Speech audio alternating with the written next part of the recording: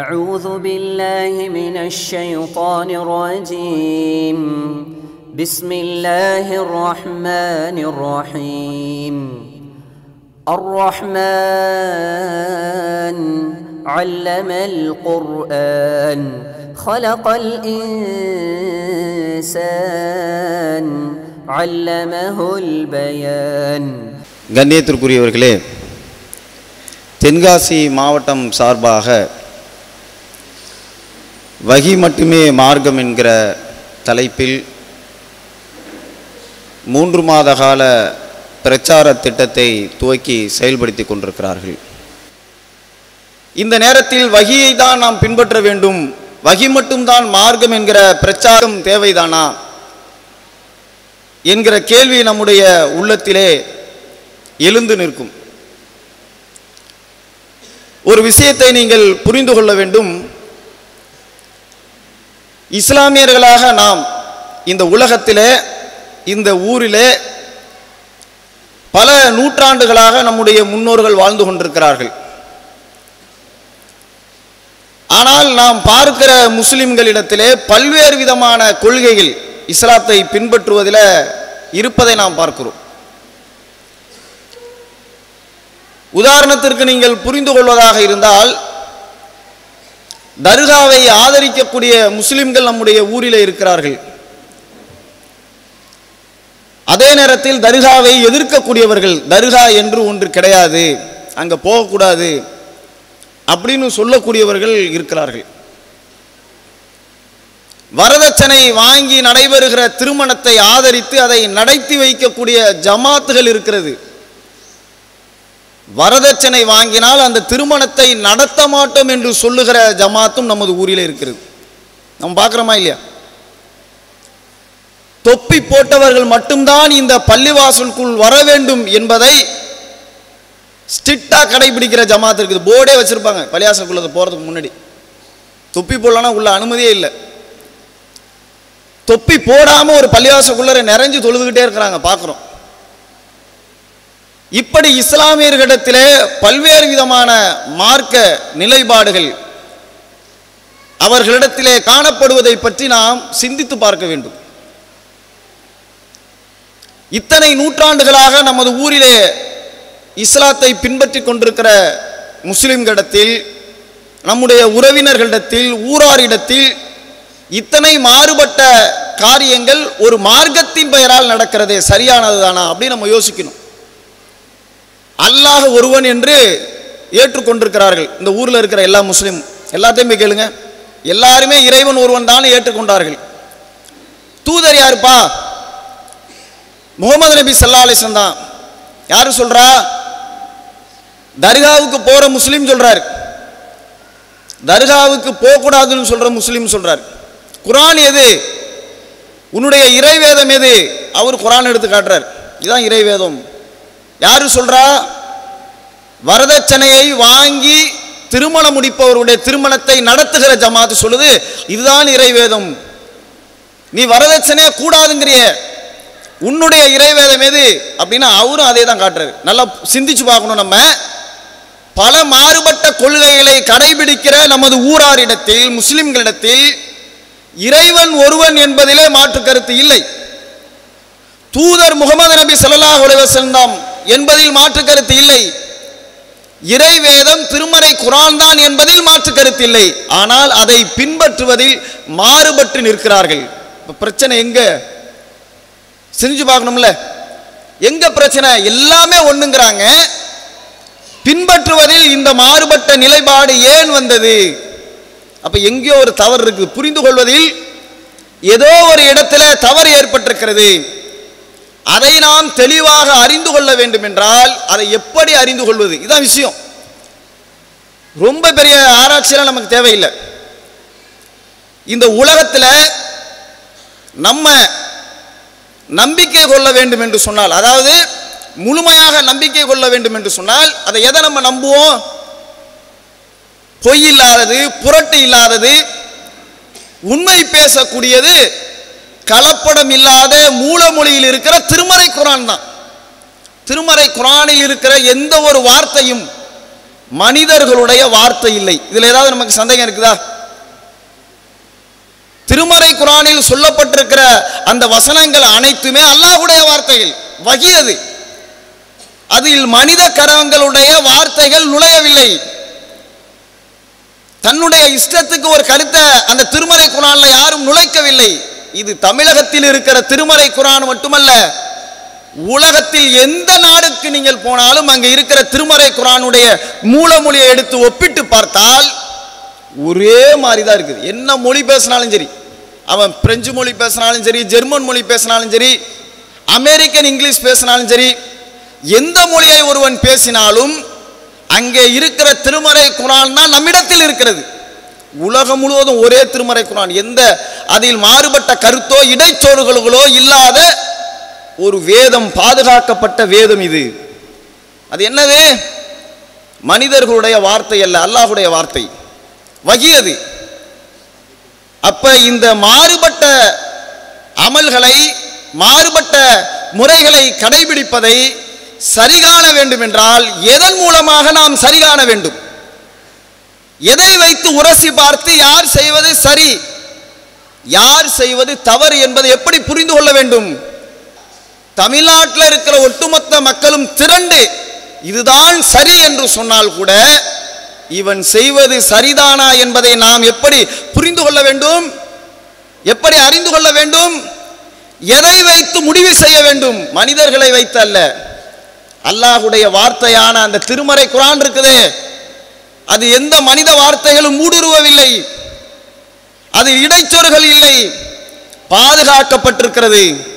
அப்ப திருமறை குர்ஆனின் வழியாக இந்த மனிதர்களிடத்தில் இருக்கிற மாறுபட்ட கருத்துகளில் எது ஏற்புடையது, எது சரியானது என்பதை நாம் உரசி பார்க்க வேண்டும். இதான் விஷயம், வேற ஒண்ணும் கிடையாது. இன்னைக்கு மாறுபட்ட மனிதர்கள் இருக்கிறாங்க, இஸ்லாமியர்கள். ஒவ்வொருத்தவங்களாம் பாருங்க, ஒரு இறைவன், ஒரு தூதர் முகமது ஸல்லல்லாஹு அலைஹி வஸல்லம் அவங்கள தான் நான் பின்பற்றேன் அப்படின்னு சொல்லக்கூடிய முஸ்லிம்களிடத்துல பல மார்க்க நிலைப்பாடுகள், பல மாதிரியான அந்த மார்க்க காரியங்கள் வெளிப்படுவதற்கு எது காரணமாக இருக்கிறது?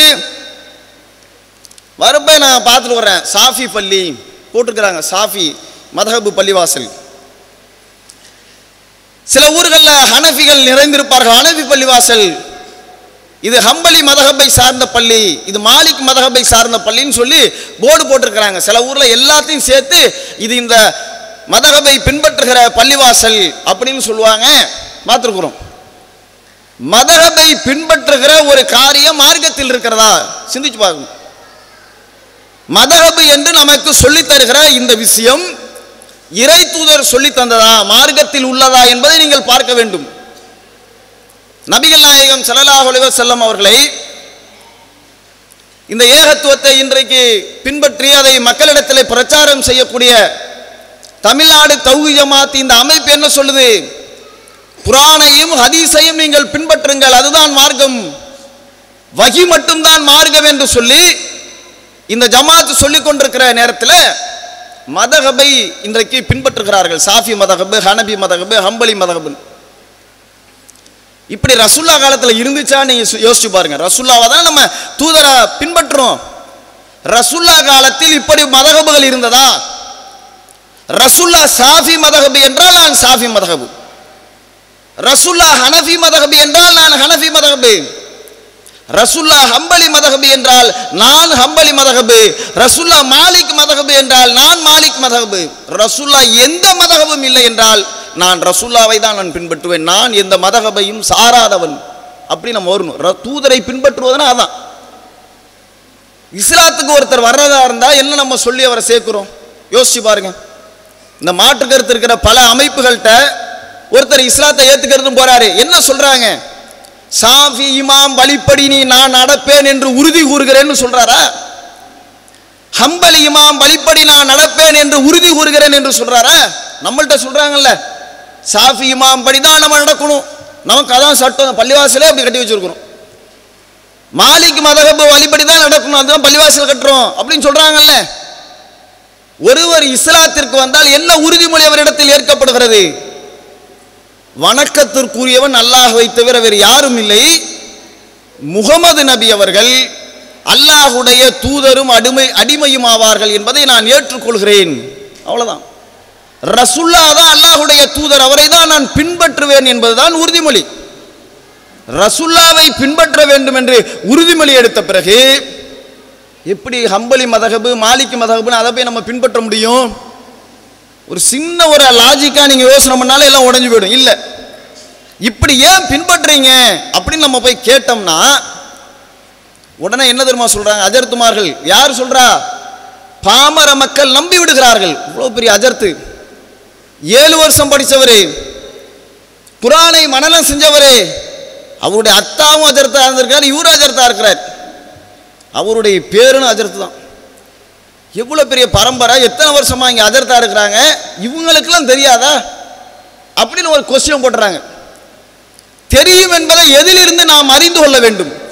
என்னுடைய முப்பாட்டன்கள் எல்லோருமே அஜர்த்துகளாக இருந்தால் நான் சொல்வதெல்லாம் மார்க்கமா? அப்படிதான் நம்புவீங்களா நீங்க? நான் இன்றைக்கு இஸ்லாத்தை ஏற்றுக்கொண்டால் கூட நான் குரானில் இருந்து சொன்னால் அது மார்க்கம். ஏன்னா நான் சொல்றது குரான் வசனம், அல்லாஹ்வுடைய வார்த்தை, அது மார்க்கம். இப்படிதான் நம்ம புரிந்து கொள்வோம். இத்தனை வருஷமா நாங்க செய்யறோம் அப்படிங்கிறாங்க. இந்த மாதிரி மதஹபை எல்லாம் ரசூலுல்லாஹ் காலத்துல இல்லையே அப்படின்னு கேட்டா ஆலிம்களுக்கு தெரியாததா? அவர்கள் மிகப்பெரிய அறிவு படைத்தவர்களாக இந்த மார்க்கத்தை விளங்கி வைத்திருந்தார்கள். இப்படி சொல்றாங்க, நீ ஒரு சாதாரண மனுஷன்.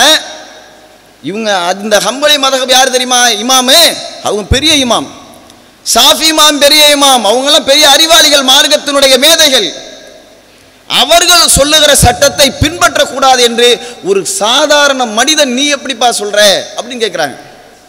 திருமறை குர்ஆனோடு உரசி பார்க்க தவறுனதுனால இப்படி ஒரு குழப்பம் வருதுங்க நமக்கு. திருமறை குர்ஆனுடைய 2வது அத்தியாயம் 38வது வசனத்தை ஓதி பாருங்க.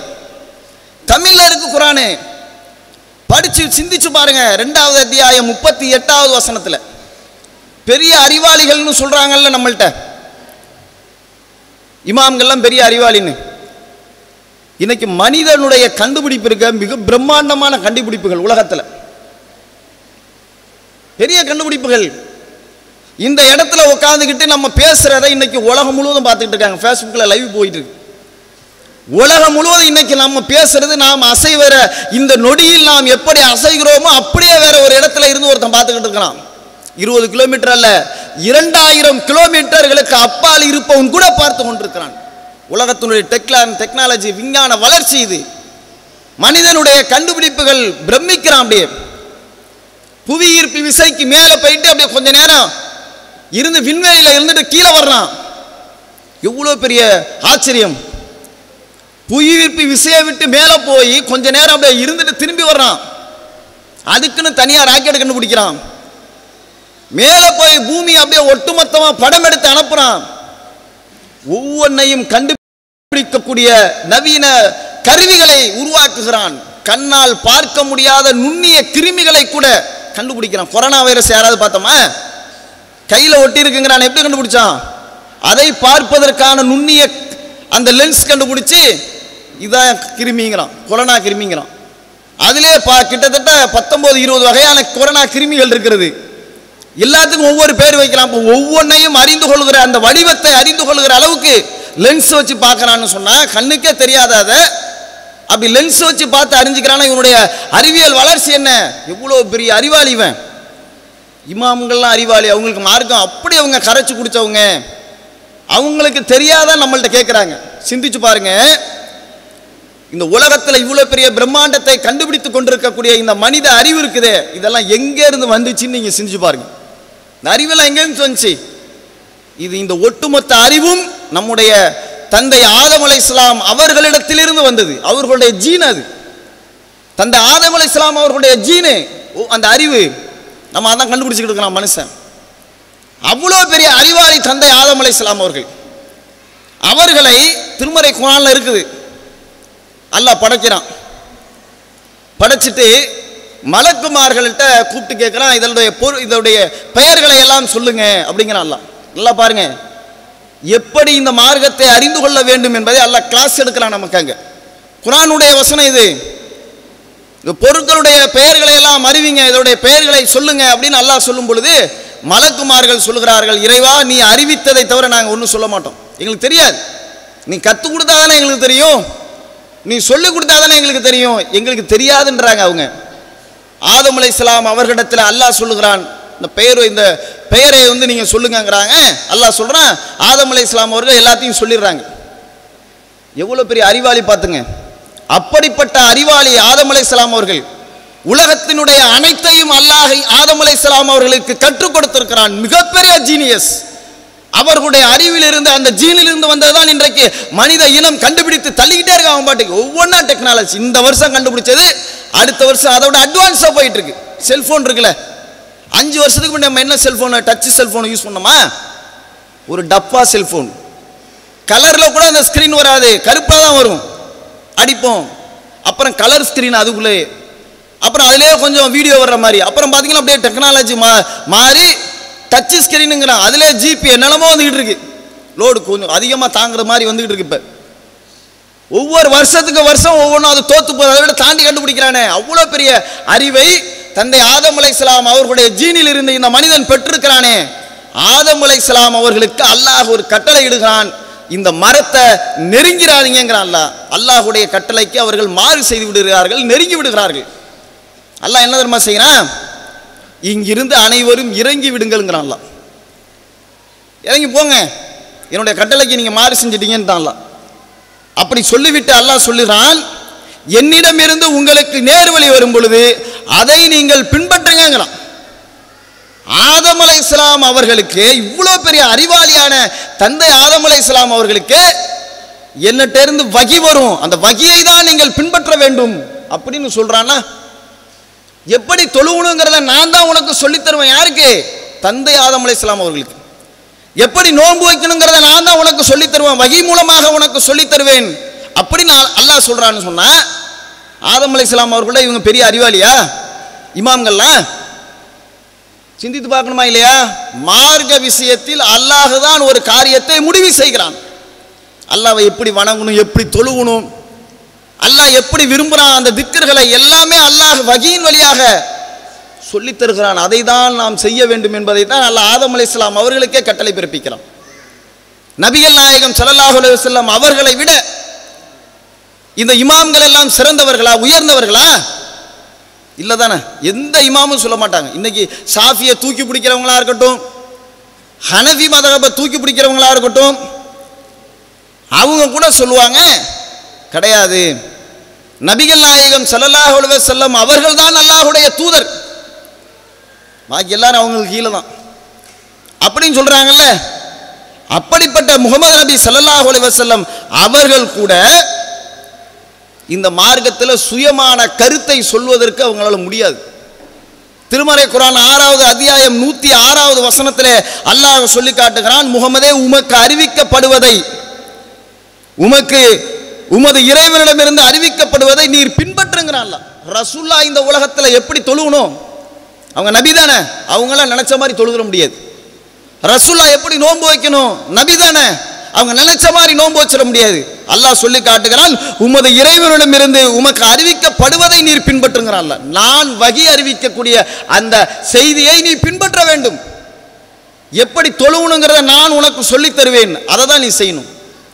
எப்படி ஜக்காத்து கொடுக்கணுங்கிறத நான் உனக்கு சொல்லித் தருவேன், அதை தான் நீ செய்ய வேண்டும் என்று இறை தூதருக்கே அல்லாஹ் சொல்றான்னா, அப்ப சாஃபி இமாம் சொல்றாங்கல்ல, அவங்களுக்கு அல்லாஹ் வகி அறிவிச்சானா?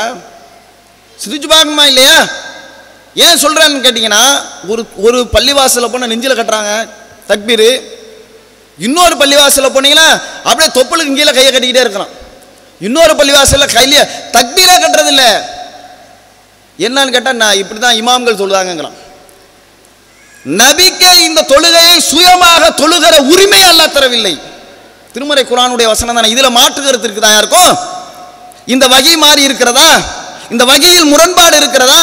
அல்லாஹ்வுடைய வார்த்தையில் வேறுபாடு இருக்கிறதா? இதுல இல்ல தானே. நபிக்கு அல்லாஹ் இந்த அதிகாரத்தை தரவில்லை. நான் உனக்கு அறிவிக்கிறதை தான் இந்த உலகத்தில் பின்பற்ற வேண்டும் என்று அல்லாஹ் தூதருக்கே சொல்கிறான் என்றால், அப்ப நம்ம இந்த மாலிகி ஹம்பலி மதஹபுகள் எல்லாம் பின்பற்றலாமா? இந்த முரண்பாடு எங்க வருது? தூதரை அவர்கள் புறக்கணித்ததின் காரணத்தினால்தான் வேறுபாடு வருது. அமல்கள் விஷயத்தில் மாற்றம் வருகிறது. ஒரு நோன்பு வைக்கிறோம், பள்ளிவாசலில் பிரச்சனை நடக்குதுங்க, நோன்புல சண்டைக்கு வந்தா கூட நான் நோம்பாளி பெய்டு அப்படின்னு சொல்றான்ல, சண்டைக்கு வரவன்ட்ட கூட நான் நோம்பாளி பண்ணு விலகி போங்கிறான்ல. அப்படி சொல்லித்தரப்பட்ட அமல்களில் நோன்பு திறக்கிற நேரத்தில் பார்த்தீர்கள் என்றால், ஒருத்தவங்க வந்து முன்னாடியே நோன்பு திறக்கிறான், ஒருத்தன் நோன்பு நேரம் முடிஞ்சு ரொம்ப நேரம் வரைக்கும் காத்துக்கிட்டு இருந்து மெதுவாக திறக்கிறோம். ஏன்னு கேட்டால் நாங்கள் நோன்பு அவ்வளோ நேரம் தாக்கு பிடிப்போம்லன்னு இவெல்லாம் கருத்து சொல்கிறான். எப்பை நோன்பை திறக்க வேண்டும் என இறை தூதர் நமக்கு கட்டளை பிறப்பித்தார்களோ அதன் பிறகு ஒரு நாளிகை கூட தாமதிப்பதற்கு நமக்கு உரிமை இல்லை. மறந்துட்டு நமக்கு டைம் தெரியல, ஒரு பஸ்ஸில் போகிறோம், டைம் தெரியல, வாட்ச் கட்டலை, நேரம் ஆகிட்டா என்னன்னு டவுட் இருக்குது, ஒருத்தர் கேட்குறோம், அவங்க 2 நிமிஷம் போயிடுச்சுங்க, அப்போ டக்குன்னு உடனே திறக்கிறோம். அது தப்பில்லை. நேரம் கடந்து விட்டது என்பது தெரிந்தும் கூட நாங்கள் இவ்வளோ நேரத்தில் நாங்கள் திறக்கணும்னு சொல்கிறாங்க ஊரில், அப்படி திறக்கலாமா? தூதரை தான் நாம் பின்பற்ற வேண்டும் என அல்லாஹ் நமக்கு தெளிவாக சொல்கிறான். இது அந்த அஜர்த்து சொன்னார், இந்த அஜர்த்து சொன்னார் நம்ப வேணாம். திருமறை குர்ஆன் சொல்கிறது, திருமறை குர்ஆனுடைய வார்த்தைகள் இது. அப்ப இதை நாம் சரியாக பின்பற்ற வேண்டும் என்பதை நாம் முதலிலே புரிந்து கொள்ள வேண்டும். இந்த நேரத்தில் இப்படியெல்லாம் ஒரு சமூகத்தில் இவ்வளோ பெரிய மாற்றங்கள் நிகழ்ந்திருக்குல்ல. ஒவ்வொன்றும் பார்த்தீங்கன்னா அத்தா ஒரு மாதிரியா தொழுகிறாரு, மகனார் வந்து புதுசாக வந்து தர்காக்கெல்லாம் போகாதீங்கன்னு அவன் ஒரு மாதிரியே சொல்லிட்டு இருக்கான். இப்படி மாற்றங்கள் நிகழ்ந்ததில்ல. இந்த மாற்றங்கள் நிகழ்ந்ததற்கு எது காரணம் தெரியுமா? எது காரணம்? இந்த மாற்றம் நிகழ்ந்ததற்கு இந்த அமல்களிலே பல்வேறு விதமான வடிவங்கள் அந்த மக்களிடத்திலே பழக்க வழக்கம் ஏற்பட்டதற்கு யார் காரணம் என்றால் தூதர் மாற்றி சொல்லவில்லை, திருமறை குர்ஆனும் மாற்றி சொல்லவில்லை, நாம் தான் அதற்கு காரணம். ஏன்? ஒருத்தன் தப்பா செய்யும் பொழுது பார்த்துக்கிட்டு இருந்துட்டோம். பக்கத்து வீட்டுக்காரன் வந்து தப்பா செய்யறான்னு வச்சுங்க, ஏங்க தூதர் சொன்னாருன்னு தொழுவுறீங்க, தூதர் சொல்லி தந்த மாதிரி தொழுவணுமா இல்லையா? அப்பதானே தூதர் சொன்ன மாதிரி தூதரை பின்பற்றியதாகும். தூதர் சொன்னாருன்னு தொழுகிற நீங்க தூதர் சொன்னதற்கு மாற்றமாக தொழுதால் அது எப்படி தூதரை பின்பற்றியதாகனு உடனே போய் சொல்லி தந்தோமா? நமக்கென்ன, நம்ம இருந்துட்டோம். மக்களிடத்தில் அறியாமையில் மார்க்கத்தை தவறாக கடைபிடிக்கிற பொழுது அதை தடுத்து அவர்களிடத்தில் உண்மையை சொல்லக்கூடிய மக்களாக நாம் இல்லை. அதனால வாழையடி வாழையாக அவன் செய்து கொண்டே இருக்கிறான். அந்த தவறு நீள்கிறது. அடுத்த தலைமுறைக்கு அவன் தலைமுறையை ஆதாரமாக காட்டுகிறான். என் அப்பன் செஞ்சானே, என் பூட்டா செஞ்சானே, என் பாட்டை செஞ்சானே, இந்த ஊரே செஞ்சிச்சுல, தமிழ்நாடே செய்துல, உலகத்தில் அந்த நாட்டில் செய்கிறாங்கல்ல அப்படின்னு ஆதாரம் காட்டுறான். நம்மிடத்தில் ஏற்பட்டிருக்கிற தவறு அது. நாம் தவறு செய்கிற பொழுது அந்த தவறை எடுத்து சுட்டி காட்டி திருத்த வேண்டும். நபிகள் நாயகம் ஸல்லல்லாஹு அலைஹி வஸல்லம் அவர்கள் அப்படித்தான் இந்த சமுதாயத்தை உருவாக்கி இருக்கிறார்கள். அல்லாஹ்வும் திருமறை குர்ஆன்ல அப்படிதாங்க நமக்கு சொல்லி தர்றான். அல்லாஹ் திருமறை குர்ஆன்ல சொல்றான், 9வது அத்தியாயம் 71வது வசனத்திலே சொல்லி காட்டுகிறான், இந்த மார்க்கத்தை எடுத்து சொல்லுகிற பொறுப்பு ஆண்களுக்கு மட்டும்தான் இருக்கிறது என்பதை இந்த பல, அதாவது சதவீதத்தில் அதிகமான மக்கள், அதிகமான பெண்கள் நினைத்திருக்கிறார்கள். மார்க்கம் சொல்றது உங்களுக்கெல்லாம் கடமையான்னு கேட்டால் நமக்கு என்ன கடமை இல்லையே? ஆண்கள் தானே தாவா அந்த மார்க்கத்தை சொல்லணும், இஸ்லாத்தை சொல்வதில் எங்களுக்கு என்ன பொறுப்பு இருக்கிறது, எங்களுக்கு என்ன கடமை இருக்குது அப்படி நினைச்சுக்கிட்டு இருக்காங்க பல பேர். அப்படி அல்ல. திருமறை குர்ஆனோடு நீங்கள் தொடர்பை ஏற்படுத்தி கொள்ளாதவரை இப்படி என்னதான் உங்களுடைய உள்ளத்தில் இருக்கும். திருமறை குர்ஆனோடு தொடர்பை நீங்கள் ஏற்படுத்திக் கொள்ளுங்கள். ஒரு சரியான பாதையை, சரியான மார்க்கத்தை, தூதரை சரியான முறையில் பின்பற்றுகிற ஒரு சமுதாயத்தை உங்களால் உருவாக்க முடியும். அல்லாஹ் திருமறை குர்ஆன்ல சொல்லி காட்டுறான் பாருங்க, நம்பிக்கை கொண்ட ஆண்களும் பெண்களும் ஒருவர் மற்றவருக்கு உற்ற நண்பர்கள், அவர்கள் நன்மையை ஏவுவார்கள், தீமையை தடுப்பார்கள். நன்மையை ஏவுவதும் தீமையை தடுப்பதும் ஆண்களுடைய வேலை என்று நீங்கள் நினைத்துக் கொண்டிருக்க கூடாது. உங்களை படைத்த ரப்புல் ஆலமீன் சொல்கிறான், ஆண்களும் பெண்களும் நல்ல விஷயத்தில் நண்பர்களாக, ஒருவருக்கொருவர் நண்பர்களாக இருப்பார்கள், அவர்கள் நன்மையை ஏவுவார்கள், தீமையை தடுப்பார்கள் என்று அல்லாஹ் சொல்லி காட்டுகிறான் என்று சொன்னால், இந்த உங்களுடைய பகுதியில் இந்த மதஹப் என்கிற இந்த நோய், மார்க்கத்திற்கு முரணான செயல்பாடுகள் ஊடுருவியதற்கு நீங்கள் காரணமாக இல்லையா? நீங்கள் பொறுப்பா இல்லையா? உங்களுடைய உறவினரிடத்தில், உங்களுடைய தோழிகளிடத்தில் மார்க்கத்துக்கு முரணான காரியத்தை தடுத்தவர்களாக நீங்கள் வாழ்ந்திருக்கிறீர்களா? 50 வயதை, 60 வயதை, 40 வயதை, 20 வயதை கழித்திருக்கிறீர்கள். இந்த உலகத்திலே தடுத்தீர்களா என்கிற கேள்விதான். தடுத்தமா நம்ம? இல்ல. தடுக்கலைன்னா எனக்கு என்ன நீங்க நினைச்சிடாதீங்க, கேள்வி இருக்குது. மறுமையில் அல்லாஹ் எல்லாரையும் ஒரே சரிக்கு சமமாக தான் வைப்பான். பெண்களுங்கிறதுக்காக வேண்டி நாங்கள் உங்களுக்கு அனுதாபப்பட்டு, ஆண்களுங்கிறதுக்காக உங்களுக்கு ரொம்ப கொஸ்டின் கடுமையா அல்லாஹ் கேள்வி வைப்பான்னு நினைச்சிடாதீங்க. எல்லாரையும் சரிசமமாக வைத்து அல்லாஹ் விசாரிப்பான். எந்த விஷயத்தில்? மார்க்கத்தை மக்களிடத்திலே எடுத்து சொல்வதில் உங்களுக்கு சக்தி வழங்கப்பட்டிருக்கும் பொழுது அந்த அளவிற்கு நீங்கள் மக்களிடத்தில் எடுத்து சொன்னீர்களான்னு கேட்பான். கால் இருக்கு, நடந்து சொன்னியான்னு கேட்பான். வாய் இருக்கு, எடுத்து சொன்னியான்னு கேட்பான். எல்லாம் இருந்தும் நாம் செய்யாமல் இருந்தால் அல்லாஹ் நாளை மறுமையிலே நம்மிடத்தில் கேள்வியை அதிகப்படுத்துவான். இந்த ஊரில் நடந்த தீமைகளை தடுக்காத ஒருவனாக, தூதரை விரும்புகிறேன், தூதரை பின்பற்றுகிறேன் என்று சொல்லுகிற நீங்கள் தடுக்காமல் ஏன் இந்த உலகத்தில் வாழ்ந்தீர்கள், இந்த ஊரிலே வாழ்ந்தீர்கள் என்று அல்லாஹ் கேட்பான். மிகப்பெரிய ஒரு அழகான மார்க்கம் நம்முடைய மார்க்கம், இஸ்லாமிய மார்க்கம். இது மாதிரியா ஒரு கருத்தியலை உலகத்தில் எங்கேயுமே பார்க்க முடியாது. ஆனால் அதோடைய துரதிர்ஷ்டம் என்ன தெரியுமா? இந்த கொள்கையில் பிறந்திருப்பவர்கள் அதை படிக்காமல் வாழ்வதுதான் அதோடைய துரதிர்ஷ்டமே. இந்த கொள்கையை முழுமையாக, திருமறை குர்ஆனை, அல்லாஹ்வுடைய வார்த்தையை, இறைவனுடைய வேதத்தை, வகியை நான் முழுவதுமாக பொருள் உணர்ந்து படித்தேன் என்று சொல்ல இந்த சபையில் எத்தனை பேர் இருக்கும்? ஒரு சிலர் தான் இருப்போம். எவ்வளோ வாழ்க்கையை கலந்துட்டோம். டிவி உட்காந்து சீரியல் பார்க்குறோம், நாடகம் பார்க்குறோம், கிரிக்கெட் பார்க்குறோம், பிக் பாஸ் பார்க்குறோம், நேரத்தை வீணடித்துக் கொண்டிருக்கிறோம். நம்முடைய வாழ்க்கையில் ஒவ்வொரு நாளிகையும், நிமிடத்தையும், மணியையும், ஒவ்வொரு நாளையும் இழந்து கொண்டிருக்கிறோம். மறுமையை நோக்கிய அந்த பயணத்திலே இழந்து கொண்டிருக்கிறோமே. திருமறை குர்ஆனை பொருள் உணர்ந்து படித்திருக்கிறோமா? ஒரு முறையாவது நம்ம படிக்காம நம்முடைய வாழ்க்கையை போயிட்டு இருக்கு. கேள்வி இல்லை நினைச்சிடாதீங்க. நபிகள் நாயகம் ஸல்லல்லாஹு அலைஹி வஸல்லம் அவர்களை பற்றி நீங்கள் சிந்தித்து பார்த்தால் இது எந்த அளவிற்கு கேள்விக்குரிய காரியம் என்பதை நாம் புரிந்து கொள்ள முடியும், உணர்ந்து கொள்ள முடியும். மனித சமுதாயத்துங்க அல்லாஹ் படைச்சிட்டு இந்த உலகத்தில் எப்படி வாழணுங்கிறத தூதர் வழியாக அல்லாஹ் மனிதர்களுக்கு சொல்லிக் கொடுக்கலாம். ரசூல்லா மட்டும் தூதர் கிடையாது. ரசூல்லாவுக்கு முன்னாடி நிறைய தூதர்கள் வந்தாங்க. ஈசா அலைஹிஸ்ஸலாம், இப்ராஹிம் அலைஹிஸ்ஸலாம், நூஹ் அலைஹிஸ்ஸலாம், எவ்வளோ தூதர்களுடைய அல்லாஹ் பட்டியலிடுகிறான். அல்லாஹ்வுடைய வார்த்தையை மக்களுக்கு சொல்லி நல்வழிப்படுத்தினார்கள். ஒரு தூதர் கொல்லப்பட்ட அடுத்த ஒரு தூதரை அல்லாஹ் வந்து அந்த இடத்துல அந்த சமுதாயத்தை கொண்டு வந்து நேர்வழிப்படுத்துவதற்காக அனுப்புவான். அல்லாஹ் அப்படிதான் நான் சொல்றான். ஒரு தூதர் மௌத்தா போயிட்டாங்கன்னா வேற ஒரு தூதர் வருவாங்க, சொல்லுவாங்க. நபிகள் நாயகம் ஸல்லல்லாஹு அலைஹி வஸல்லம் அல்லாஹ்வுடைய தூதர், அவர்கள் மரணித்து விட்டார்கள் என்பதில் நமக்கு மாற்றுக்கிறது இருக்கா? ரசூல்லா மௌத்தா போயிட்டாங்க தானே. ஒரு தூதர் மரணித்து விட்டால் வேறொரு தூதரை அல்லாஹ் கொண்டு வந்து இந்த உலகத்திலே மக்களுக்கு நேர்வழியை போதித்திருக்கிறான். ரசூல்லா அல்லாஹ்வுடைய தூதர், அவர்கள் மரணித்து விட்டார்கள் எனும் பொழுது அதற்கு பிறகு தூதர் வருவார்களா? வரமாட்டாங்க. ரசூல்லா தான் இறுதி தூதர் என்கிற விஷயத்தை அல்லாஹ் சொல்றான், ரசூல்லாவும் சொல்றாங்க, இறுதி முத்தர். இதுக்கப்புறம் எத்தனையோ கோடிக்கணக்கான ஆண்டுகள் இந்த உலகத்தில் மனித சமுதாயம் வாழ இருக்குது.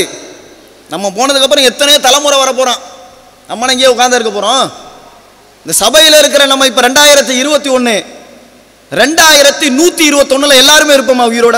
நினைச்சு பாருங்களேன். இந்த விஷயத்தை இவ்வளவு அலட்சியமா நம்ம கடந்து போறோம்.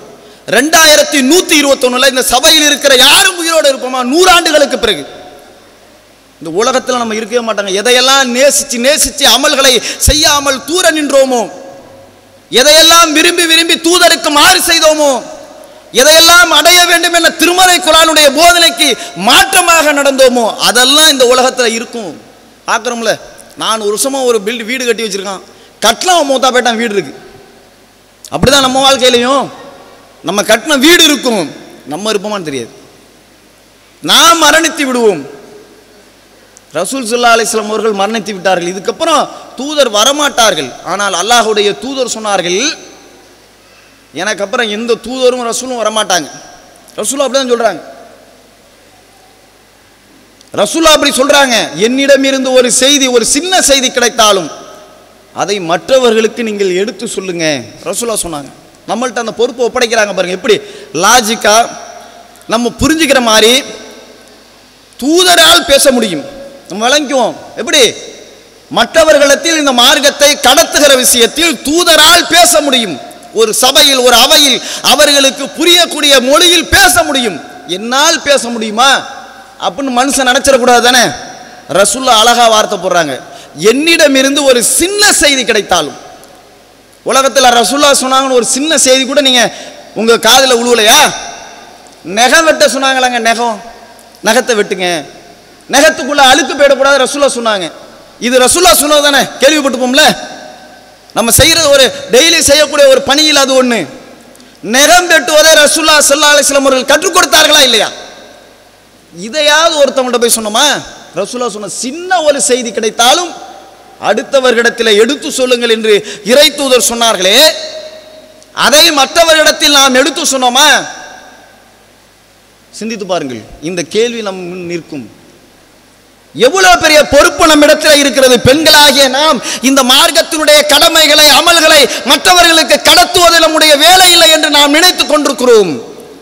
பெண்களாகிய நீங்கள் நினைத்தால் ஒரு சமூகத்தையே மாற்ற முடியும். மிகப்பெரிய ஒரு மாற்றத்தில் கொண்டு வந்து நிறுத்த முடியும் பெண்கள் நினைத்தால்.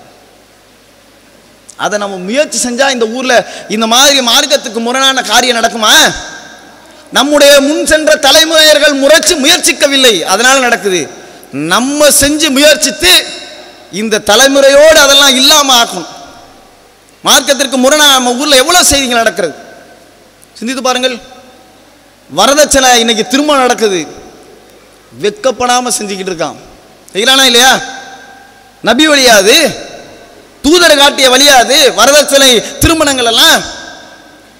நபிகள் நாயகம் ஸல்லல்லாஹு அலைஹி வஸல்லம் அவர்கள் கற்றுத்தராத ஒரு விஷயத்தை மார்க்கத்தின் பெயரால் நடத்தப்படுகிறது. அதுல கூட பாருங்களேன் எவ்வளவு ஏமாத்துறான் நம்மள.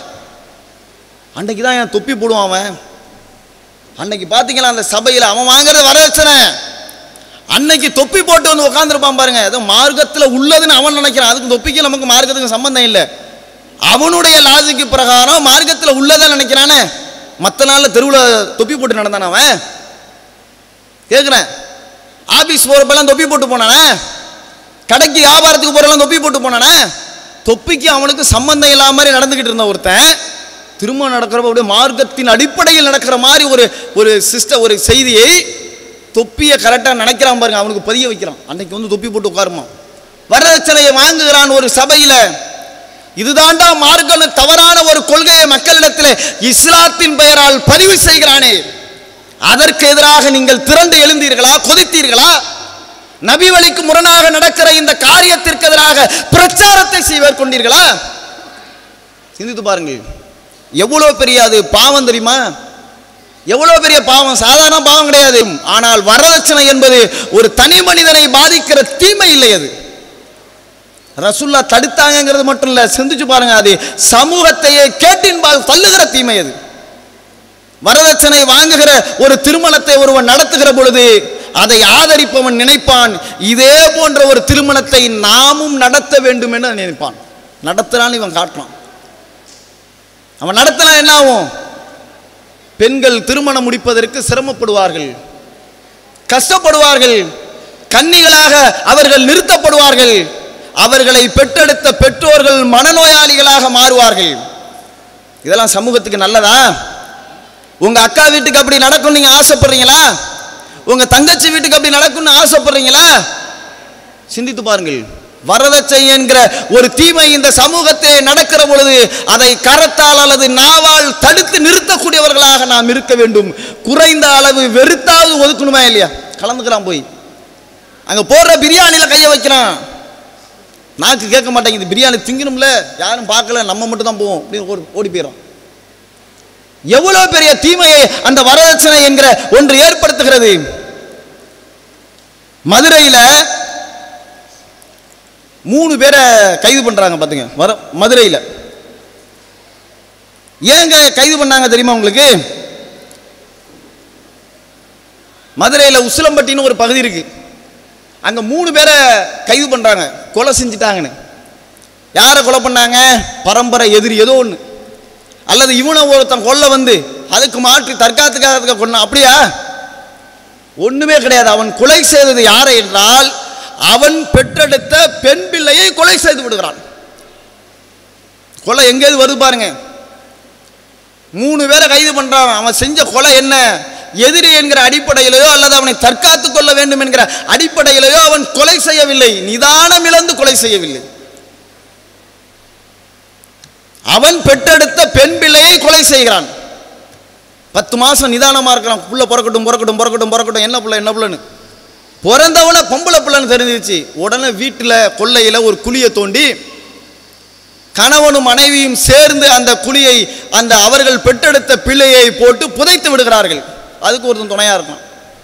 எப்படியோ மேற்று வெளியில போய் காவல்துறைக்கு போய் 3 பேரை கைது பண்ணிடுது. ஏண்டா கொன்னன்னு கேட்குது காவல்துறை. அவங்க வாக்குமூலம் கொடுக்குறாங்க. யாரு? ஓடுனா பிள்ளைக்கு வலிக்கும் நினைச்சவ, வாந்தி எடுத்தா பிள்ளைக்கு ஏதாவது ஆயிடுமா நினைச்சவ தாய்க்காரி, வெளியூர் பிரயாணங்களை தவிர்த்தவள், நாவுக்கு ருசியான உணவுகளை தவிர்த்தவள், எல்லா விஷயத்திலும் குழந்தையை பார்த்து பார்த்து கருவில் இருந்து அவள் சுமந்தவள், வயிற்றில் வளர்த்து எடுத்த அந்த தாய் பெற்றெடுத்த பின் அதை கொலை செய்கிறாள். அந்த தாயிடத்தில் கேட்கிற பொழுது அவள் சொல்கிறாள், இது பெரிய ஆளாயிடுச்சுன்னா வரதட்சணை கொடுக்கணும், வசதி கிடையாது எங்களுக்கு, நாங்கள் வட்டிக்கு வாங்கி திருமணம் முடிச்சு கொடுப்போம், ரொம்ப காலம் ஆயிட்டுனா சொந்தக்காரவங்களாம் எங்களை கிண்டலாக பேசுவாங்க, எங்களுக்கு மனசு தாங்காது, காலத்துக்கும் நாங்கள் வாங்கின வட்டிக்காக வேண்டி உழைச்சி கஷ்டப்படணும், அதுக்காக இப்பயே கொண்டுட்டாக்க எந்த பிரச்சனையும் எங்களுக்கு இல்லைன்னு தான் நாங்கள் செஞ்சோம் அப்படின்னு சொல்கிறாங்க. புரியுதா? இந்த கொலைக்கு யாரெல்லாம் துணையாக இருக்கிறார், எவன்லாம் வரதட்சணை ஆதரிச்சானோ அவன்லாம் குற்றவாளியாக நிறுத்தப்படுவான். நாளை மறுமையில் சாதாரண பாவம் கிடையாது இது. ஒரு தீமை என்பது ஒரு தனி மனிதன் சம்பந்தப்பட்ட தீமையாக இந்த வரதட்சணை இல்லை. அது தூண்டுகிறது தூண்டுகிறது தூண்டுகிறது. ஒட்டுமொத்த சமூகமும் வரதட்சணை வாங்க வேண்டும் என்கிற கருத்தை மாற்றி பெண் பிள்ளை பெற்றால் கொலை செய்ய வேண்டும் என கொலைகாரனாக மாற்றுகிறது. இந்த தீமைக்கு நம்ம துணை போவோமா? இன்னைக்கு பாதி பேர் மனநோயாளியாக இருந்துகிட்டு இருக்காங்க. தௌஹீது கொள்கை அல்லாஹ்வுடைய கிருபையில நம்ம தலைமுறைக்கு கிடைச்சதுனால நான் பாட்டுக்கு என் பொம்பளை பிள்ளைக்கு அழகான முறையில் தௌஹீத் அடிப்படையில் கல்யாணம் பண்ணி கொடுத்துருவோம். இன்னைக்கு பல பெற்றோர்கள் இன்னைக்கு சந்தோஷமா இருக்கிறான். இந்த கொள்கை, இந்த பிரச்சாரம் இந்த தமிழகத்திலே கால் ஊண்டவில்லை என்று சொன்னால் இன்றைக்கு இந்த சபையில் இருக்கிற பல பெற்றோர்கள் மனநோயாளியாக திருவீர்கள். புரிந்து கொள்ளுங்கள், எவ்வளவு பெரிய மார்க்கத்தை அல்லாஹ் கொடுத்துருக்கான். மருந்துங்க, ஒவ்வொரு நாளும் தூங்குறதுக்கு முன்னாடி பொம்பளை பிள்ளைங்களை கல்யாணம் முடிச்சு கொடுக்கறத பற்றி கவலையே படாம நல்ல மாப்பிள்ளை கிடைக்கும் தான் கவலைப்படுவோம். ஒருத்தன் தாயா இருக்கட்டும் தந்தையா இருக்கணும், தௌஹீத் கொள்கையில் இருக்கிறப்ப நம்ம பிள்ளைக்கு நல்ல மாப்பிள்ளை கிடைக்கணும், ஒரு நல்ல சம்பாதிக்கிறவனுக்கு உத்தியோகத்தில் இருக்கணும், கட்டி கொடுக்கணும் நினைப்பாங்க. அந்த கவலை இருக்குமே ஒழிய எப்படி கல்யாணம் பண்ணி கொடுக்க போறோம்னு தெரியலையே. 50 பவுன் கேட்பான, 100 பவுன் கேட்பான, ஊர் வழக்கணும்னு சொல்லி இவங்க சொத்தெல்லாம் விற்க வச்சிருவானுங்களே. இந்த ஊர்காரங்களாம் சேர்ந்து கேட்டா ஊர் வழக்கணுவானுங்களே அப்படின்னு கவலைப்பட்டிருக்கானே அவனது. எவ்வளவு அழகான ஒரு மார்க்கம் பாருங்க. இந்த கொள்கையை நாம் ஏற்றுக்கொண்ட பிறகு மன நிம்மதி சாந்தி அடைந்து ஒவ்வொரு நாளும் நம்முடைய வாழ்க்கையை கழித்துக் கொண்டிருக்கிறோமே. ஆனால் இந்த கொள்கையை விளங்காதவர்கள் தூக்கமிழந்து நிற்கிறார்கள். அரசாங்கமே அறிவிக்கிறது, ஜெயலலிதாவுடைய ஆட்சி காலத்தில் தொட்டில் குழந்தை திட்டம் ஏன் கொண்டு வந்தான்? கொலை பண்றான், கொஞ்சம் கூட அவன் பயப்படுறதில்லை. பெற்றோர்களே கொலை செய்து விடுகிறார்கள். அப்ப இதையெல்லாம் நம்ம மக்களிடத்தில் எடுத்து சொல்லணுமா? இல்லை, எவ்வளவு பெரிய ஒரு தீமையை இன்றைக்கு சமூகத்தில் இது ஏற்படுத்துகிறது, இதனுடைய தொடர்ச்சி ஏற்படுத்துகிறது. இதை போய் நம்ம செய்யலாமா? வாங்கலாமா? வாங்காதீங்க அப்படி நம்ம சொல்லணும். பிரச்சனை வாங்கி நடைபெறுகிற திருமணத்தை புறக்கணிக்க வேண்டும். கலந்து கொள்பவரிடத்தில் எடுத்து சொல்ல வேண்டும். நீ வாங்கல இல்ல, நீ உன் பிள்ளைக்கு கல்யாணம் பண்ணி கொடுக்கறதுக்குள்ள இந்த ஊர்ல 50 கல்யாணத்தில் கலந்துக்கிற, எந்த கல்யாணத்திலையும் கலந்துக்காத. உன்னை பார்த்துட்டு 4 பேர் திருந்துவோம், அந்த நன்மை உனக்கு கிடைக்கட்டும். நீ கலந்துக்கிறத பார்த்துட்டு நானும் கலந்துக்கிறேன், அக்காவை போயிட்டு அப்புறம் நான் தங்கச்சிக்காரின்னு வருவா ஒருத்தி, பக்கத்து வீட்டு அம்மாவே போயிட்டு அதே 5 நேரம் தொழுதுகிட்டு இருக்கு, அதுவே கல்யாணத்துக்கு போயிட்டு நம்ம என்ன நம்மளும் போக வேண்ட வருவா. உன்னை பார்த்து 100 பேர் அந்த தீமையை ஆதரிப்பார்கள். அந்த கூலி உனக்கு கிடைத்து விடும் தண்டனையாக. திருத்திக்கன்னு நீங்க போய் சொல்லுங்க மக்களிடத்தில். சொன்னோமா? ஏன்னா நம்ம மார்க்கத்தை அறிந்து கொள்ளவில்லை. மார்க்கம் என்ன நமக்கு சொல்லித் தருகிறது என்பதை புரிந்து கொள்ளாதவர்களாக இந்த உலகத்திலே நாம் வாழ்ந்து கொண்டிருக்கிறோம். சிந்தித்து பாருங்கள். பொருளாதார ஆசை, மார்க்கத்தை இது மாதிரி ஒரு கொள்கையே உலகத்தில் கிடையாதுங்க. இஸ்லாமிய மார்க்கத்தை எவன்லாம் அழிக்கிறதுக்கு வந்தானோ, எவன்லாம் அழிக்கிறதுக்கு வந்தாலும் அவன்லாம் இஸ்லாத்தை ஏற்றுக்கிட்டு போனான். அதான் வரலாறு இன்னைக்கு. ஆனால் முஸ்லிம்களாக பிறந்திருக்கிற நாம் இன்றைக்கு இஸ்லாத்தை படிக்காதவர்களாக வாழ்ந்து கொண்டிருக்கிறோம். எவ்வளவு அழகான மார்க்கம்! பொருளாதார ஆசை இன்றைக்கு பெண்களிடத்திலே புரையோடி இருக்கிறது. ஒருத்தி நகை போட்டிருந்தா அதே மாதிரி நகை வாங்கணும், புருஷங்காரன்ட்ட போய் சொல்லிக்கிட்டே இருக்குது, இந்த நகை வாங்கணும், தோடு வாங்கணும், ஜிமிக்கி வாங்கணும், செயின் வாங்கணும், வளையல் வாங்கணும். அவன் 1000 ரூபா சம்பாதிக்கிறது அவன் எவ்வளவு கஷ்டப்படுறாங்கிறத என்னைக்காவது ஒரு பொம்பளை கேட்டிருக்காளா? ஒரு ஆணுக்கு மனைவி ஆடை போன்றவள். அவனுடைய மானத்தை மறைக்கிறதான ஆடை, அவனை கேவலப்படுத்துறது இல்லையில ஆடை. ஆடையை கலட்டி போட்டாதான் ஒருத்தன் கேவலப்பட்டு நிற்பான். ஆடை என்பது அவனுடைய மானத்தை மறைக்கிறது. அல்லாஹ் அப்படி உவமை சொல்றான். அது மாதிரி நீ இருந்துக்க மனைவியாகப்பட்டவன்.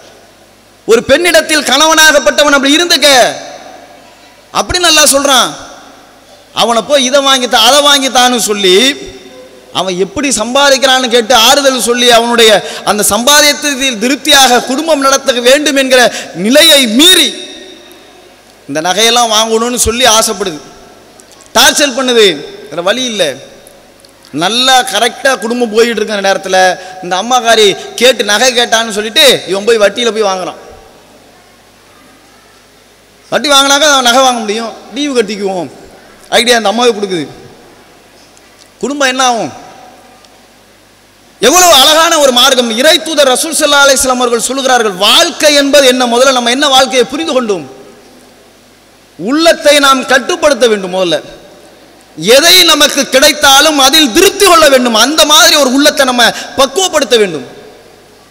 உலகத்தில் நீங்க எவனை பார்த்து இவனை மாதிரி இருக்கும் நீங்க நினைக்கிறீங்களா, அவன்கிட்ட போய் கேளுங்களேன், எப்பா உனக்கு எதுவும் கஷ்டம் இருக்கா? எந்த கஷ்டமும் இல்லை தானே உனக்கு அப்படின்னு கேளுங்க. ஆட போயா, 100 கோடி ரூபா சொத்து சேர்த்த பிறகுதான் எனக்கு நிம்மதியே போச்சுங்கிறான்.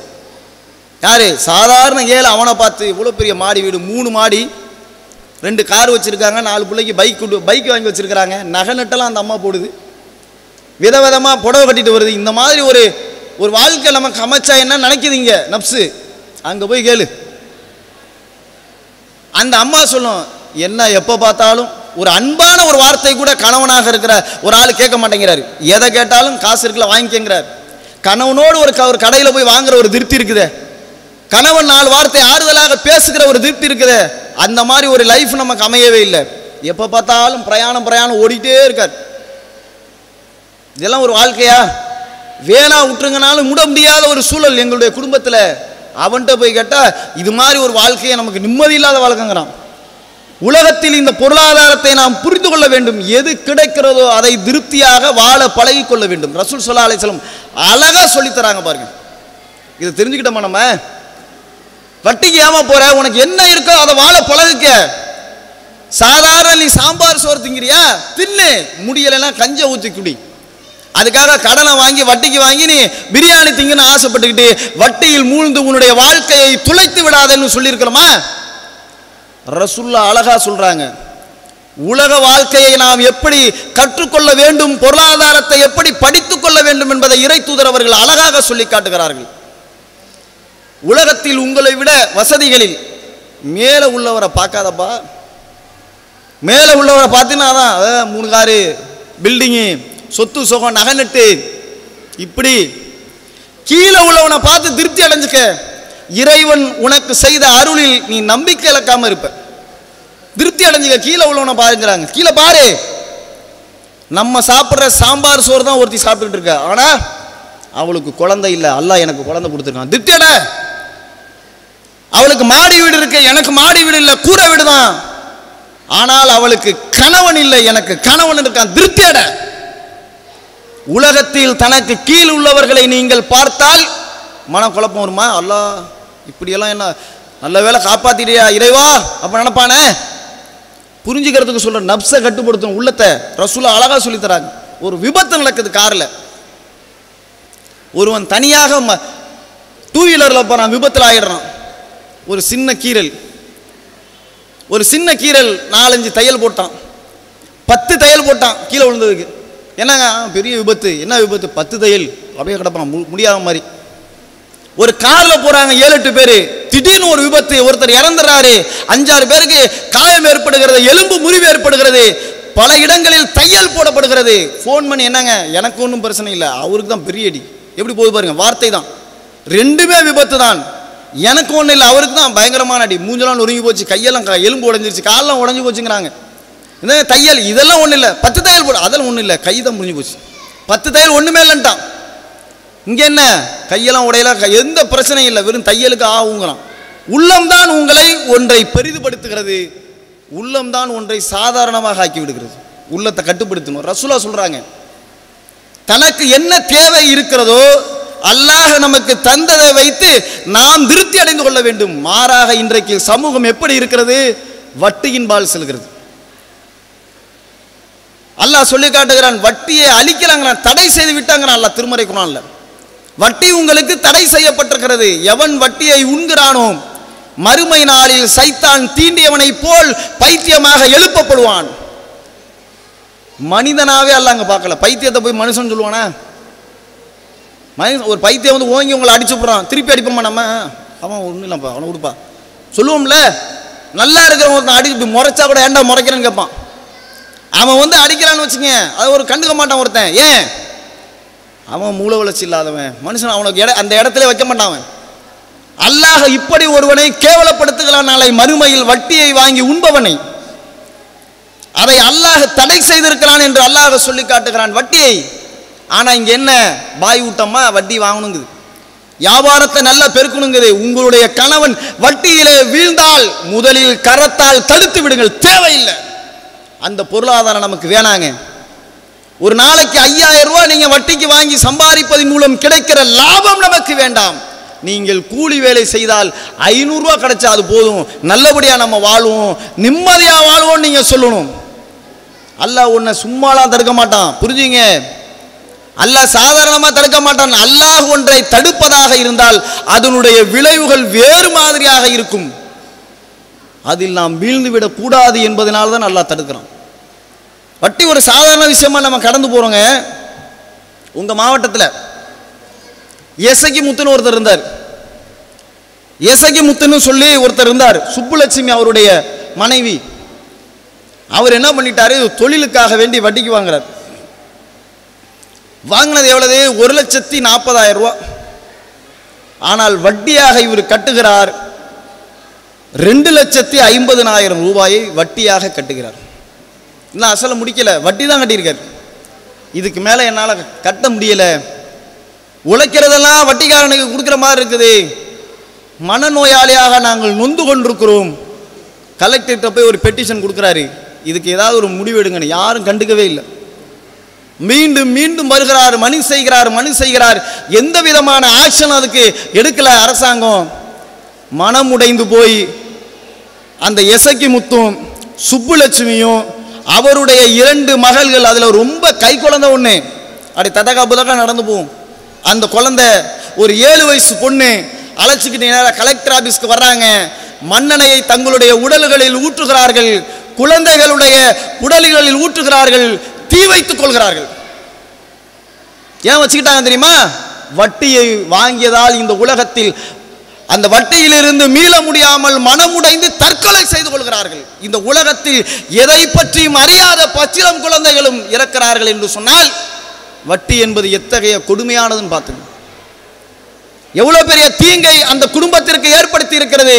நீங்கள் சாதாரணமாக கடந்து செல்லுகிற அந்த வட்டி நாளைக்கு கொஞ்சம் கொஞ்சமா வட்டி மாறி மாறி மாறி மாறி மன உளைச்சல் உங்களுடைய கணவருக்கு ஏற்படுத்தி நாளை வேறொரு முடிவை அவர் எடுப்பதற்கு நீங்கள் துணை போகிவிடக் கூடாது, மௌன சாட்சிகளாக இருந்துவிடக் கூடாது. அல்லாஹ் அளித்த தடுத்த இந்த ஒன்று எனக்கு தேவையில்லை என்பதில் நீங்கள் உறுதியாக இருக்க வேண்டும். குறைந்த வருமானம் வந்தாலும் அந்த வருமானத்தை வச்சு வாழ்றங்கிற ஒரு நிலையை நீங்கள் ஏற்படுத்த வேண்டும்.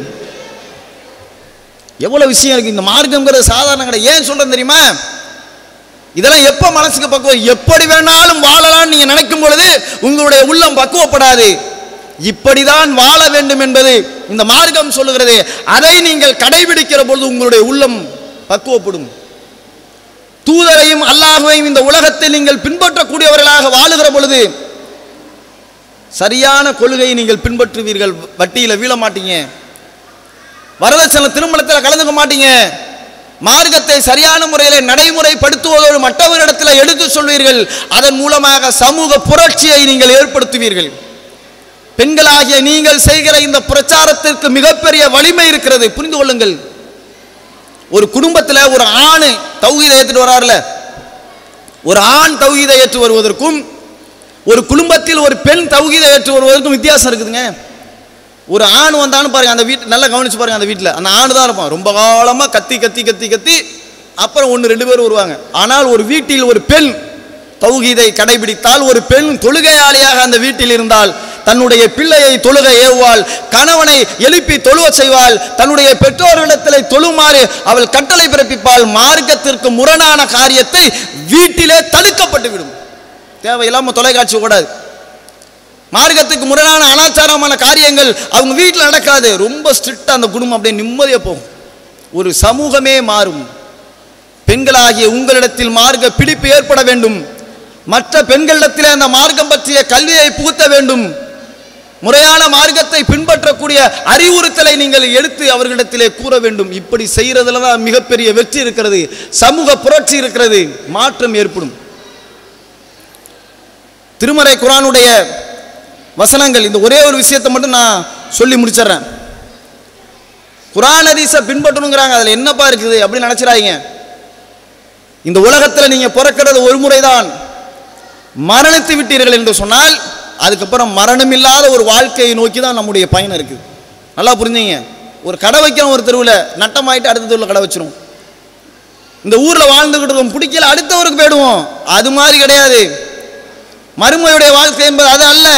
இந்த உலகத்தில் நீங்கள் மரணித்து விட்டீர்கள் என்றால் அதன் பிறகு மரணமில்லாத ஒரு வாழ்க்கை நாம் வாழ வேண்டிய நிலையில் இருக்கிறோம். அந்த வாழ்க்கையில் நாம் வெற்றி பெற வேண்டும்.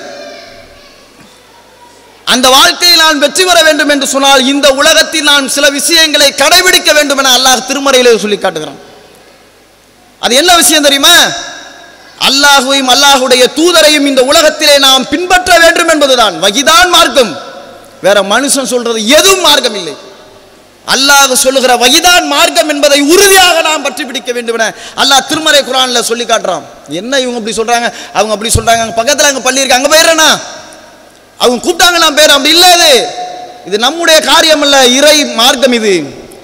இதற்காக தூதர் அனுப்பப்படுகிறார் மனித குலத்திற்கு நேர்வழி காட்டுவதற்காக.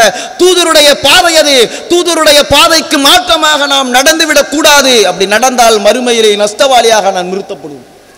தூதருடைய வழிப்படி நாம் நடந்தால் என்ன நடக்கும் பாத்துங்க. அல்லாஹ் சொல்லி காட்டுகிறான் திருமறை குர்ஆன்ல. மௌத்தா போன பிறகுங்க, நம்மளையெல்லாம் மௌத்தா போன பிறகு மறுமையில் அல்லாஹ் என்ன பண்ணுவான், சில பேர் சொர்க்கத்துக்கு போவாங்கல்ல. அப்படி சொர்க்கத்துக்கு போகும்போது அல்லாஹ் என்ன பண்றான்னா, இந்த உலகத்தில் நமக்கு நண்பர் இருக்கிற மாதிரி சொர்க்கத்திலே நண்பர் அல்லாஹ் ஏற்படுத்துவான். சொர்க்கத்திலையும் இந்த உலகத்தில் நண்பர் நம்ம வச்சிருக்கிறோம் இல்லையா, அது மாதிரி சொர்க்கத்தில் சில பேர் அல்லாஹ் என்ன பண்றான், சொர்க்கத்துக்கு போறவங்களுக்கு சொர்க்கத்தில் அல்லாஹ் நண்பரை ஏற்படுத்துறான். அந்த நண்பர்கள் யார் யாரு அப்படின்னு பார்த்தீங்கன்னா, அல்லாஹ்வின் அருள் பெற்ற நபிமார்கள். நண்பர் யாரு நமக்கு? நபிமார்கள் நண்பர்களாக வருவார்கள். எவ்வளவு பெரிய விஷயம் பாத்தீங்க. நபிமார்கள் நண்பர்கள், ஃப்ரெண்டா அல்லாஹ் ஆக்குறான். உண்மையாளர்கள், இந்த உலகத்தில் சத்தியத்தை போதித்தவர்கள், உண்மையின் பக்கம் நின்றவர்கள், உண்மையை உரைத்தவர்கள், அப்படி உண்மை சொன்னதுக்காக வேண்டிய சொர்க்கத்துக்கு போயிருப்பாங்கல்ல, அந்த உண்மையாளர்களா இருந்தவர்களை அல்லாஹ் நமக்கு நண்பர்களாக்குகிறான். உயிர் தியாகிகள், இந்த உலகத்தில் எந்த விதமான தியாகத்தையும் செய்து விடலாம், ஆனால் உயிர் தியாகம் செய்யறதுங்கிற பெரிய விஷயம். அந்த உயிர் தியாகிகளை அல்லாஹ் என்ன செய்யறான், மறுமையில நண்பர்களாக நமக்கு ஆக்குறான். உயிர் தியாகிலாம் சாதாரணமாக கடந்து போற, உயிர் தியாகினா சாதாரணம் கிடையாதுங்க, புரிஞ்சுங்க. அல்லாஹ்வுடைய ஸ்டைல. அல்லாஹ் உங்களை படைத்தது வணங்குவதற்கு, அல்லாஹ்வை வணங்குவதற்கு. அந்த கடமையை சரியா செய்யறோமான்னு பார்க்கணும். படைத்த நோக்கத்தை இன்றைக்கு நான் நிறைவேற்றி விட்டேன், படைத்த நோக்கத்தை நேற்று நான் நிறைவேற்றி விட்டேன் என்பதில் நாம் சரியாக இருக்கிறோமான்னு மனசை தொட்டு பார்த்துக்கணும். இது வரைக்கும் சரியா இல்லைன்னா இனிமையாவது சரியா இருக்கும். அப்படி நம்ம அல்லாஹ் வணங்குவதற்காக படைக்கப்பட்ட நம்மளை தொழுதுகிறான். ஒருத்தன் பார்க்குறப்பெல்லாம் தொழுதுகிட்டு இருக்கிறான். அவனுக்கு எப்போ தெரியுமா கூலி? அல்லாஹ் மூத்தா போய் உலகத்தில் எல்லாத்தையும் அழிச்சு அல்லாஹ் திரும்பி நாடுகிற பொழுது எல்லாரையும் எழுப்பி விசாரித்து அந்த தொழுகை இறைவனுக்குரியதாக இருந்தால், பெருமைக்கு இல்லை, நல்லது செஞ்சா கூட கூலி கிடைக்கும் நீங்க நினைச்சிடக்கூடாது. முதல்ல புரிஞ்சுங்க, மார்க்கம் நமக்கு அப்படி சொல்லி தரல. நல்லது செய்தால் கூட தண்டனை. எப்ப தண்டனை கிடைக்கும் தெரியுமா? பெருமைக்காக செய்கிற பொழுது, அல்லாஹ்வுக்காக இறையச்சத்தோடு செய்யப்படுகிற அந்த அமல்களுக்கு தான் கூலி. பெருமைக்கு செய்யப்படுகிற அந்த நல்லறத்திற்கு கூலியே கிடையாது. ரசூலுல்லாஹ் சொல்றாங்கல்ல, 3 பேர் வருவாங்க, மார்க் அறிஞர் வருவாரு, நீ பெரிய உலகத்தில் பெரிய பேச்சாளரு, பெரிய கல்விமானுங்கிறதுக்கு தான் நீ வேலை பார்த்த, உனக்கு அங்கேயே கிடைச்சிட்டு கூலியில் போடான்றான்ல. அவர் என்ன பண்ணாரு? பெரிய செல்வந்தர் வராரு, புகழப்படணுங்கிறதுக்காக தான் செல்வத்தை வாரி வழங்கின, கூலி இல்லைங்கிறான். உயிர் தியாகி வர்றாரு ஒருத்தர், சகிதானவர், உனக்கும் கூலியில் போடாங்கிறான், ஏன்னா பெருமைக்கு செஞ்சுட்டாங்கிறான். அப்போ புரிந்து கொள்ள வேண்டும், அல்லாஹ்வுக்காக வேண்டி அமல் செய்கிற பொழுதுதான் கூலி. அது எப்போ கிடைக்குது? மரணத்திற்கு பிறகு அல்லாஹ் எல்லாரையும் நம்மளை எழுப்பி நல்லது கெட்டதெல்லாம் விசாரிச்சு அப்பதான் அந்த கூலியை தரான். ஆனால் அல்லாஹ் ஒரே ஒரு விஷயத்திற்கு இந்த உலகத்தில் உடனே கூலி தந்து விடுகிறான். ஒரே ஒரு காரியத்திற்கு, ஒரே ஒரு அமலுக்கு. எந்த அமல் தெரியுமா? அல்லாஹுடைய பாதையில தனது உயிரை யார் தியாகம் செய்கிறானோ, சகிதாகிறானோ, அந்த சகிதுக்கு அல்லாஹ் உடனே கூலியை தருகிறான். எப்படி தர்றான்? அவனுடைய ரூஹை சொர்க்கத்தில் ஒரு பச்சை நிறத்து அந்த பறவையினுடைய கூட்டுக்குள்ள கொண்டு போய் வச்சு சொர்க்கத்தில் சுற்றி திரியுங்கிறான். உடனே கூலி கொடுத்துறான். எவ்வளவு பெரிய அல்லாஹ் பார்க்கறான் பார்த்தீங்களா? அதான் அந்த விஷயம், அந்த தியாகத்தை. அந்த மாதிரி உயிர் தியாகம் செய்தவர்கள் நாளை மறுமையிலே நம்மளுக்கு நண்பர்களாக, சொர்க்கத்துக்கு யாரு போறாங்களோ அவங்களுக்கு நண்பர்களாக வருவார்கள். நல்லோர்களுடன் இவர்கள் இருப்பார்கள். இவர்கள் தான் மிகச்சிறந்த நண்பர்கள் என்று சொல்கிறான். யாருக்கு அது கிடைக்கும்? அந்த சொர்க்கத்துக்கு போறானே, அது யாருக்கு கிடைக்கும்? அது எதனால் கிடைத்தது என்று சொன்னால் அல்லாஹ் சொல்லி காட்டுகிறான், அல்லாஹுக்கும் தூதருக்கும் கட்டுப்பட்டு நடப்போர். இந்த உலகத்தில் மதகபு, பெரியோர்கள், முன்னோர்கள் என்று சொல்லி இவர்கள் இந்த மார்க்கத்திற்கு முரணான காரியங்களை செய்யாமல் அல்லாஹுக்கும் தூதருக்கும் கட்டுப்பட்டு நடந்தவர்களுக்குத்தான் அல்லாஹ்வின் அருள் பெற்ற நபிமார்கள், உண்மையாளர்கள், உயிர் தியாகிகள், நல்லோர்களுடன் இருப்பார்கள். இவர்கள் தான் மிகச்சிறந்த நண்பர்கள் என்று அல்லாஹ் சொல்றான். குர்ஆன் ஹதீஸை நாம் பின்பற்றுகிற பொழுது நண்பர்களை மறுமையில் அல்லாஹ் ஏற்படுத்தி தருகிறான். சிறந்த நண்பர்கள்ங்கிறான். அதே மாதிரி பார்த்தீங்கன்னு சொன்னா அல்லாஹ் சொல்லி காட்டுறான், உலகத்தில் நாம் ஒவ்வொரு தொழுகையிலும் இறைவனிடத்தில் அருள் வேண்டும் என்று பிரார்த்திக்கிறோமா இல்லையா? இறைவா அருள் செய், ஒவ்வொரு காரியத்திலும் எனக்கு உன்னுடைய அருளை எனக்கு வழங்கிவிடு என்ற இறைவனிடத்திலே பிரார்த்திக்கிறோமே. அந்த அருளை அல்லாஹ் பொழிகிறான். ஒரு காரியத்தை நாம் செய்தால், ஒரு காரியத்தை நம்ம செய்யும் பொழுது அல்லாஹ் அருள் தர்றாங்களாம். என்ன காரியம் தெரியுமா?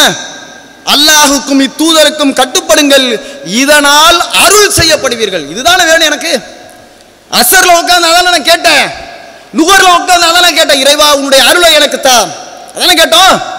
இந்த அருளை நமக்கு அல்லாஹ் எப்படி தருகிறான்? அல்லாஹுக்கும் தூதருக்கும் கட்டுப்பட்டு நடப்போருக்கு தருகிறான் அல்லாஹ்.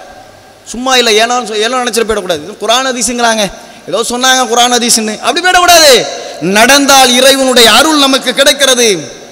உலகத்தில் பாவ மன்னிப்புக்காக வேண்டி நாம் இறைவனிடத்திலே அழுது புரண்டு கேட்கிறோமே, கையேந்தி நிற்கிறோமே, அந்த பாவங்களை மன்னிக்கிறாங்க அல்லாஹ். எதுக்கு? குர்ஆன் ஹதீஸை நீங்கள் பின்பற்றும் பொழுது, அல்லாஹ்வை விரும்புவதில் நீங்கள் உண்மையாளர்களாக இருந்தால் என்ன பின்பற்றுங்க, அல்லாஹ் உங்களை விரும்புவான், உங்கள் பாவங்களை மன்னிப்பான். குர்ஆன் ஹதீஸை நீங்கள் பின்பற்றுகிற பொழுது உங்களுடைய பாவங்கள் மன்னிக்கப்படும் என திருமறை குர்ஆன் சொல்கிறது. அப்ப அன்பிற்குரிய சகோதரர்களே, இந்த மார்க்கத்தை சரியான முறையிலே அறிந்து நம்முடைய அமல்களை வீணடித்து விடாமல், நம்முடைய வாழ்க்கையினுடைய பெரும்பகுதி நாளை நாம் கழித்து விட்டோம், மார்க்கம் என்பது என்ன என்று அறியாமல் சரியான மார்க்கத்தை அறிந்து கொண்டு நாம் சரியான அமலை இறை தூதர் சொன்ன அடிப்படையிலே பின்பற்றி வகி மட்டும்தான் மார்க்கம் என்பதை நம்பி நம்முடைய அமல்களை நல்ல அமல்களாக மாற்றுவோம். உண்மையான இஸ்லாத்தை நேசித்து பின்பற்றி அதை மற்றவர்களுக்கும் எடுத்து சொல்லி நல்ல சமுதாயத்தை உருவாக்கக்கூடியவர்களாக இந்த உலகத்திலே வாழ்ந்து மரணிக்கிற பாக்கியத்தை நம் அனைவருக்கும் எல்லாம் வல்ல அல்லாஹ் தந்தர் புரிவான் என்று கூறி எனது உரையை முடித்துக் கொள்கிறேன். அஸ்ஸலாமு அலைக்கும்.